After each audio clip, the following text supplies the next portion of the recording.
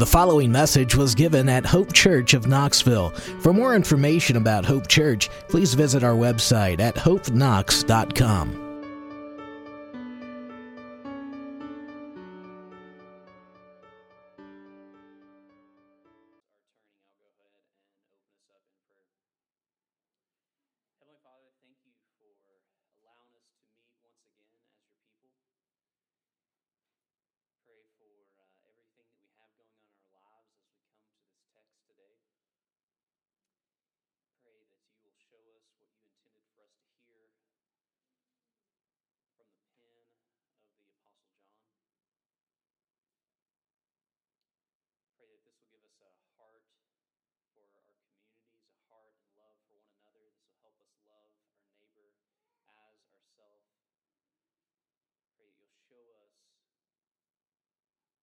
Recently, I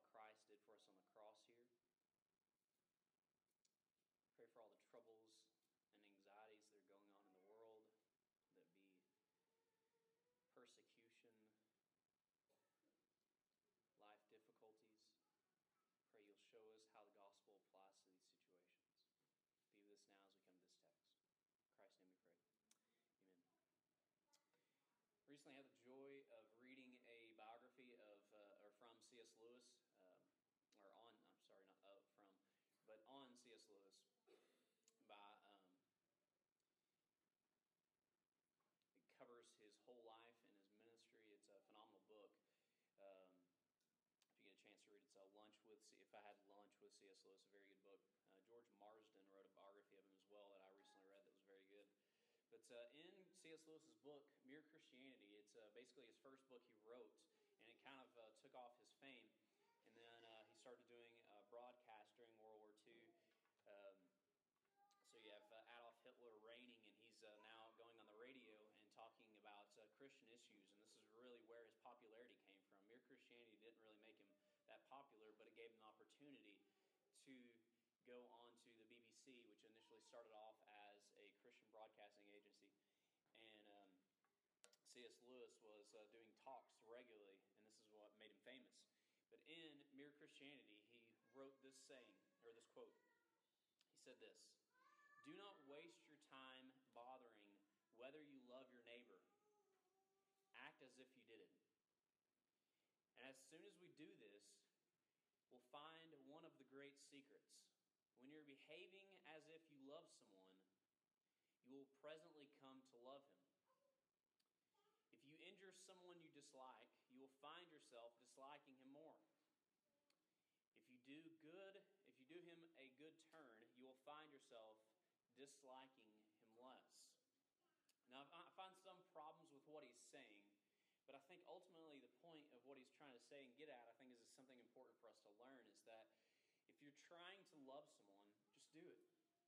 If you're wondering, if you're struggling with loving someone, you'll find it's much easier when you start acting it out, when you start doing it yourself, whenever you start practicing rather than thinking about how can I love this person.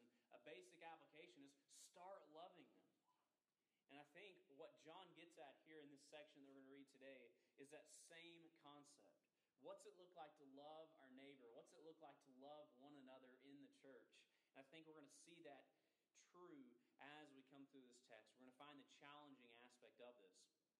And Jeremy covered last week verses 1 through 10, and he talks about loving one another as believers. What's this look like? How do we love one another within the church? What does Christian love look like? And that really covers 1 through 10. And now in this section, he's going to show the counterpart of that. He's going to show the opposite end. What's it look like for non-believers? What's the danger of not loving our brother? He's really contrasting two different lifestyles, and we're going to see these two contrasts throughout this text. You're going to see the love of Christians in 1 through 10, and then all the way from 11 on to the end of the chapter, you're going to see what's it look like when you don't love. What does that reflection look like? And we'll start off with verse 11. This is what he says. He starts off by saying, "For." Usually you're not start off explaining just the first word of the text, but what happens here is John is summing up everything that he just said. So verses 1 through 10, he compares darkness to light and to living unrighteously. And then he says, the one who lives righteously will have love for his brothers. And he says, in light of this, for, that's what this whole section after is. For, in light of all of that I just said, if you're going to live righteously, you're going to love your brother, for this is what it looks like. This is now applied to life. This is how it's going to go. And this is what he says. For this message that you have heard from the beginning, that we should love one another. So, what is he referring to as this message that you heard from the beginning? We can't think of back all the way to the beginning of Jesus' ministry and say, there's not a point where he says, love one another. You possibly can look into the Old Testament. It is commanded for us to love one another. But what's he referring to? What's this from the beginning, the message that you have heard from the beginning? Is he referring to the gospel? This is what I think he's getting at. I'm going to tie two verses together that John previously said, and I think John is really summing up the whole message of the gospel. We all know John 3:16, for God so loved the world that he gave his only begotten Son, that whosoever believe in him, or whosoever will believe in him, shall not perish but have everlasting life. And then also John says at the beginning of this gospel, in the beginning was the Word, and the Word was with God, and the Word was God, and that Word became flesh. So we have two aspects of two things that John's talking about. Because of the Father's love, he sends his Son to die on the cross. There's the sending. There's the loving aspect of it. The Father is sending the Son out of love to die on our behalf. And then all the way back to the beginning of John's gospel, the Gospel of John, he says, in the beginning was the Word, and the Word was with God, and the Word was God. And then down in 1:10, he says, that Word becomes flesh. So I think what John is trying to do is connect these two thoughts, that out of love, the Father sends the Son. So in his love for us, he sends his Son to die on our behalf. That was that which was from the beginning, that was decided in eternity. Before the world was ever created, the Father and Son and Spirit cooperated together and made this covenant of redemption, if you want to call it that. They decided to send the Son to die on our behalf. The Holy Spirit would then apply those benefits to us, and that's how we are saved. So when he says, that which was heard from the beginning, it's the gospel message. The idea of love coming on our behalf to die for our sins, to bring us back to the Father. That's the gospel message. It's not just this blanket love statement. He's not going with this hippie idea of love everyone and everything will be happy. Peace, love. It's not this concept. He's actually rooting his message in the whole biblical story. He's tying love to the rest of the message of Scripture. That's what he's saying. That is his idea of love, that which was from the beginning. So why does he say, this message that you have heard from the beginning, that we should love one another? He's saying that our love for one another testifies, it preaches and shows the world that God's plan of redemption from eternity is true. So when you and I love one another, whenever we apply the application of that gospel message to our lives and we start loving and spending time together and sacrificing one another, it's a testimony to the truth of the gospel. So loving one another is not this hippie idea like I brought it up before, that we're called just to be happy and to love everyone and treat everyone nice and not be judgmental. No, it's a testimony to the gospel. It involves confrontation of sin. Jesus comes to die for sin. It involves those things in order that we can be reconciled back to the Father. So are you loving one another? It's a testimony to everything the biblical narrative is testifying to. Listen what he says, the counter to this. We should not be like Cain, who was of the evil one and murdered his brother. And why did he murder him? Because his own brother's righteousness. I want to read one other verse from the Gospel of John. I think what John does very frequently is he ties his gospel, the Gospel of John, to this, and he frequently alludes to it, and I think we'll see that throughout this whole chapter. But John 8:44 says this, "You are of your father, the devil, and your will is to do his desires. He was a murderer from the beginning." Okay? The first question I'm going to ask is, where do we see the devil murdering from the beginning? We don't see any testimony of the devil coming and murdering anyone all the way back to the beginning of the Bible. So what is he alluding to? What is John tying him to? I think what John is doing is the same thing the author of Genesis is doing. He ties the death of Abel, when Cain murders Abel, he ties it back to the serpent's temptation in the garden. Back in Genesis, whenever Cain was tempted to murder his brother, this is what happens. He says, "Sin is at your door crouching, seeking to strike at you, desiring to rule over you." He tells him to flee from it. It's as if sin is described like a serpent, similar to the garden, waiting outside of his door, desiring to rule over him and strike him just as it struck Adam and Eve in the garden. Well, what happens in the story? Cain then kills his brother. And I think what the author of Genesis, Moses, says, and what he's trying to do is connect Cain and Abel's story to the story of Adam and Eve. If you remember back years ago, whenever we're covering Genesis, we talked about the many allusions to this. And I think what John is doing is picking up the same thing. He says that Satan was a murderer from the beginning, and now, once again, he says, when you don't love your brother, you're like Cain, who was a murderer from the beginning. That throughout Scripture, we have this narrative going on, ever since the Garden of Eden. You have the seed of the serpent, you have the seed of promise. These two will be combating against one another over and over and over until Christ crushes the head of the serpent on the cross and sets us free. And here we see that when you hate your brother, you're acting like the serpent. This is the same thing that Jesus does. He accuses the Pharisees. What's he say to the Pharisees? He says, "You're a brood of vipers." What's a brood? It's a seed. What's a viper? It's a serpent. He's saying you're acting like your father, the serpent, from the garden. Yes, see, there's this whole lineage of these two combating against one another. And he is saying, whenever you don't love your brother, whenever you're not loving and you're not loving your brothers in Christ, you're acting like Cain, who was a murderer. You're acting like you're a part of a seed of the serpent. So he says, love one another. This is a testimony that you're part of this new creation or this new humanity. When you love one another, it testifies to the gospel. It testifies that you're part of this new creation in Christ.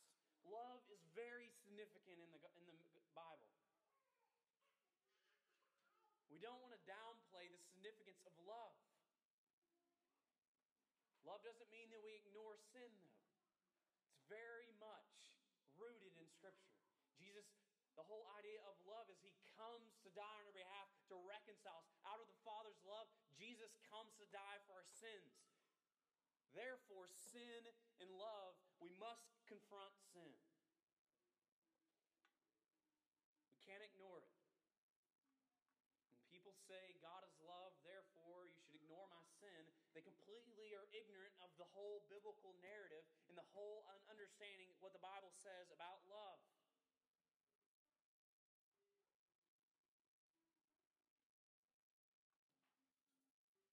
John gives us two options. If you display love towards your brothers, you're part of the seed of promise, which Adam and Eve were promised back in the garden. If you display hate towards your brother, you're like Cain, who was a murderer. You're a seed of the serpent. So what's this look like? It's easy to talk about love and hate, but how do we apply this to our lives?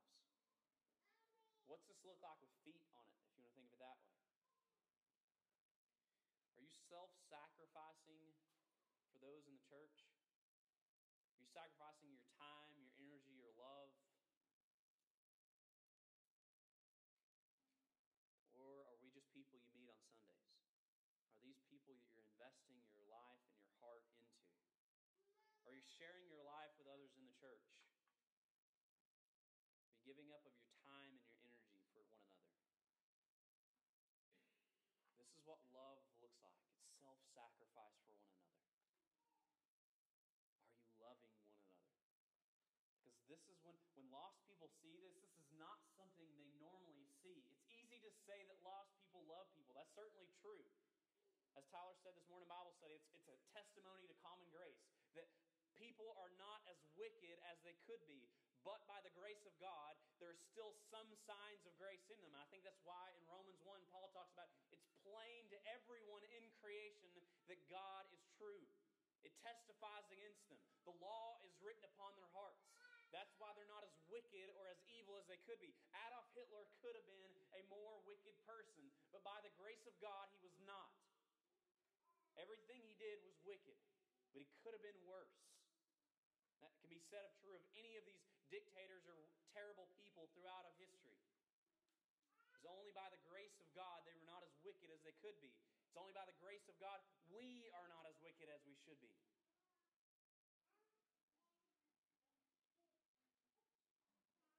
But when the world sees the church, they see a different narrative. They get a small glimpse of a heavenly reality. They get to smell the aroma of heaven, if you want to think of it that way. Because we sacrifice one another. We spend time with one another. We forgive when we've wronged one another. That's not normal. Usually people love for ulterior motives, to get something they want. We're self-sacrificing. As John says, the greatest love is to lay down your life for another. That's what the church looks like. A group of people laying down their lives for each other. Then he says this in verse 13. Do not be surprised, brother, that the world hates you. Once again, I think John is alluding to and drawing from the Gospel of John. It's very interesting that in John 15, you have verses 9 through 17 is the Lord's Supper. And Jesus talks about loving one another. The same concept. He says, love one another. He's calling these Christians to love each other and showing the importance of it. The very next section, verses 18 through 25, he talks about persecution and how it will soon come. The same order we have here. Jesus, the Lord's Supper, says love one another. Then he says persecution will come. And he's talking about when he's getting ready to go to the cross. As soon as he goes to the cross, the Jews are going to start persecuting these disciples. Now John is saying love one another. And he says what happens? You're going to be persecuted. The same order. But here I think the persecution he's referring to is from those who left the church and are now persecuting the church. Two different scenarios, the same order. So what is the connection between the two? Why is he tying these two together? This is what I think he is tying, and the connection I think John is pulling between the two. I think he's reminding us that no matter where we are in life, no matter what age we are in, whether that be during the time of Christ, whether that being after his resurrection, persecution is promised. Jesus says, if they persecuted me, they'll persecute you also. It may look different in each scenario. But how is it that we will persevere through this persecution? How is it that we persevere with one another through difficulties? Loving one another. The situations may look different in each one of our lives, but the way that we're going to make it through difficulties and trials in life is by having one another there. This is why we need Christian community. We need people around us encouraging us during life's difficult stages. We need people encouraging us, building us up as we're facing these difficulties. John knew that, and that's what John is getting at. In the midst of persecution, loving one another, sacrificing for one another, that is how you make it through these trials.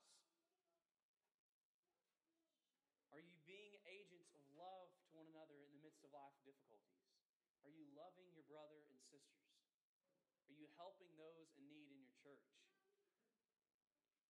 That's what this love looks like. And look what he says. We know that we have passed out of death and into life because we love the brothers. Whoever does not love abides in death. I think he's already talked about Cain killing his brother Abel and how he's a seed of the serpent. We brought that up. Here he's comparing murder and death to hate. If you don't love, you abide in death. But if you do love, you've passed from death into life. This is this idea we've been created new in Christ Jesus. And this is why I think the idea of Christian love is not an optional add-on.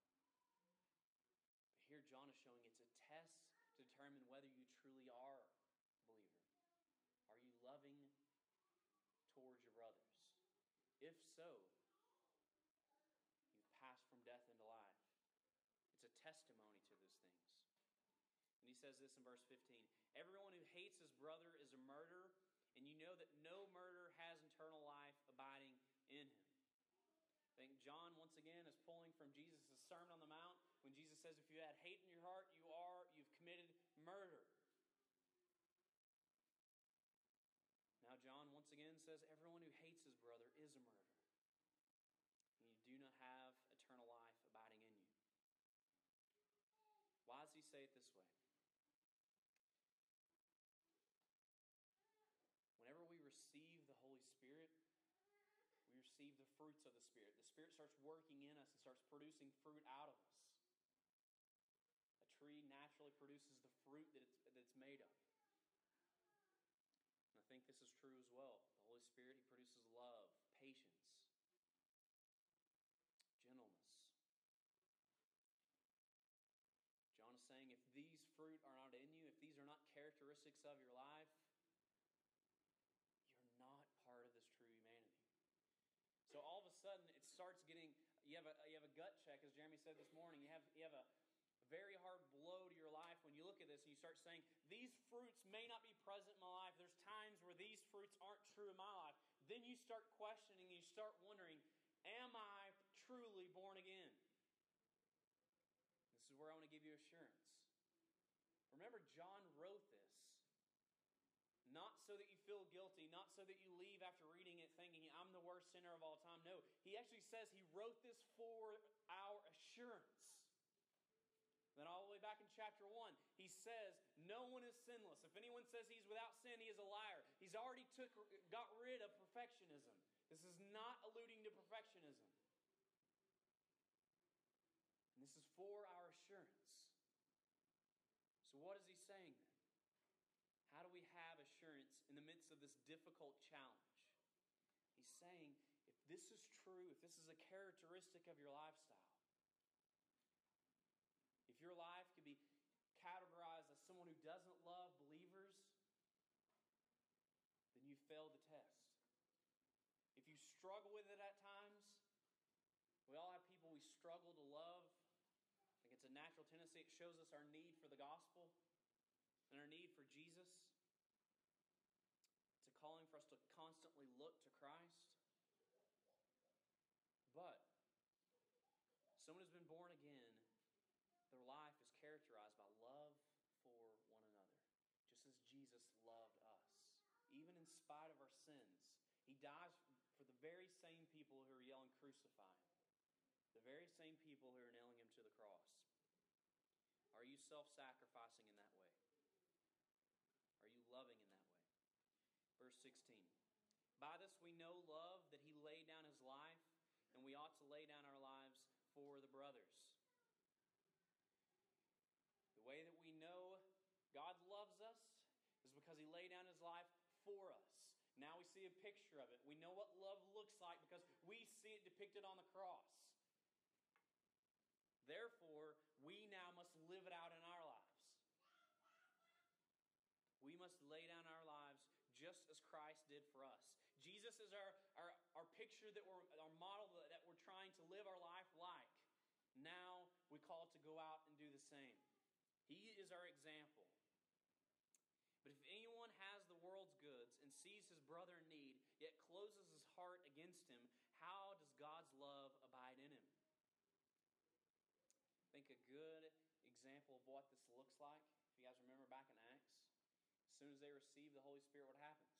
They had all things in common.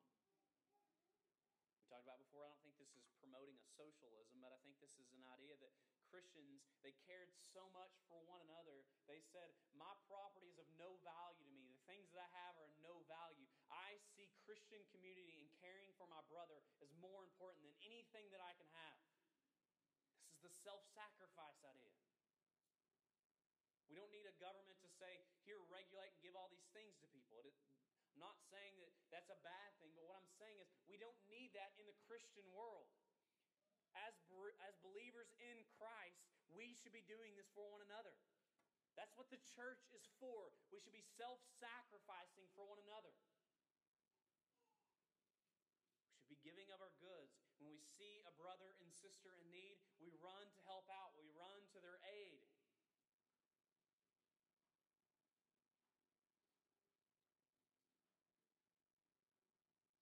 This is a testimony that Christ is drawing us together. This is a testimony that Christ is defeated sin. He's drawing us back to one another. Whenever the world sees us sacrifice our time, our money,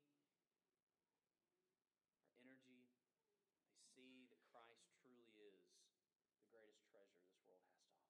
Because when they look at us and they see that all the possessions of the world are of no value to us, that Jesus is of greater value, that makes Jesus look good. It's the contrary to the prosperity gospel. The idea that trust Jesus and all things will start going well in your life. You'll get everything that you want. That makes possessions look good, not Christ. The Christian narrative is the complete opposite. It says we see everything the world has to offer and it's of no value to us. I'm willing to sacrifice what I have because Jesus is sufficient. He is greater. That makes Jesus look good. That's what love looks like.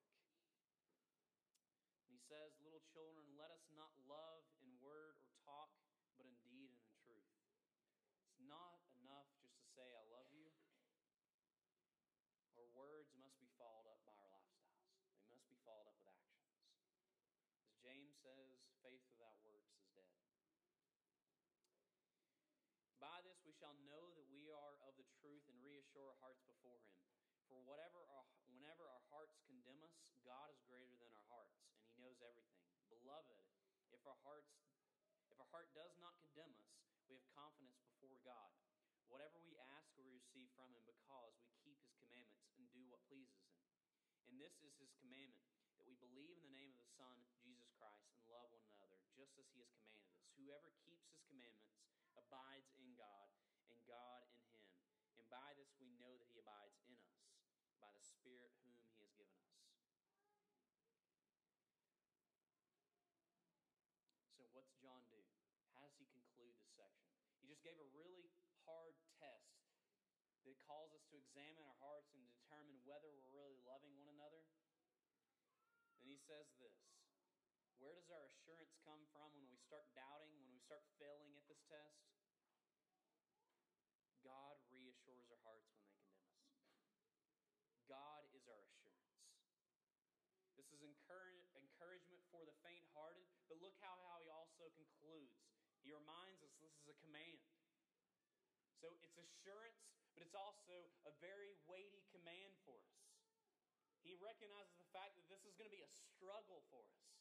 While sin is still in the world, we're going to struggle with loving one another. But at the same time, we're commanded to do so. But we're also given assurance whenever we fail at it. So it calls us to take the command seriously, but it also points us back to the gospel. It points us back to constantly looking at the cross. Whenever you're struggling to love a brother or sister in Christ, look to the cross. See Christ dying on our behalf when we weren't lovable. When we have no just reason look to the cross. Then love your neighbor just as Christ loved you. That's the message that John has for us. It's a difficult task because it involves great sacrifice. If we're faithful to this text, it's not easy. It's very easy to say the words, but the actions, that's where it gets difficult because people are unloving. We do things to hurt one another. But the difficulty comes when trials and people have wronged you come into play. Are we going to extend them the same grace that Christ has extended us? If so, that's the testimony of the gospel. Let's pray. Heavenly Father, I pray that you will give us the strength. You'll guide us in such a way that we will know how and will have the ability to love one another in the church. That will extend forgiveness when it's difficult. That will forgive graciously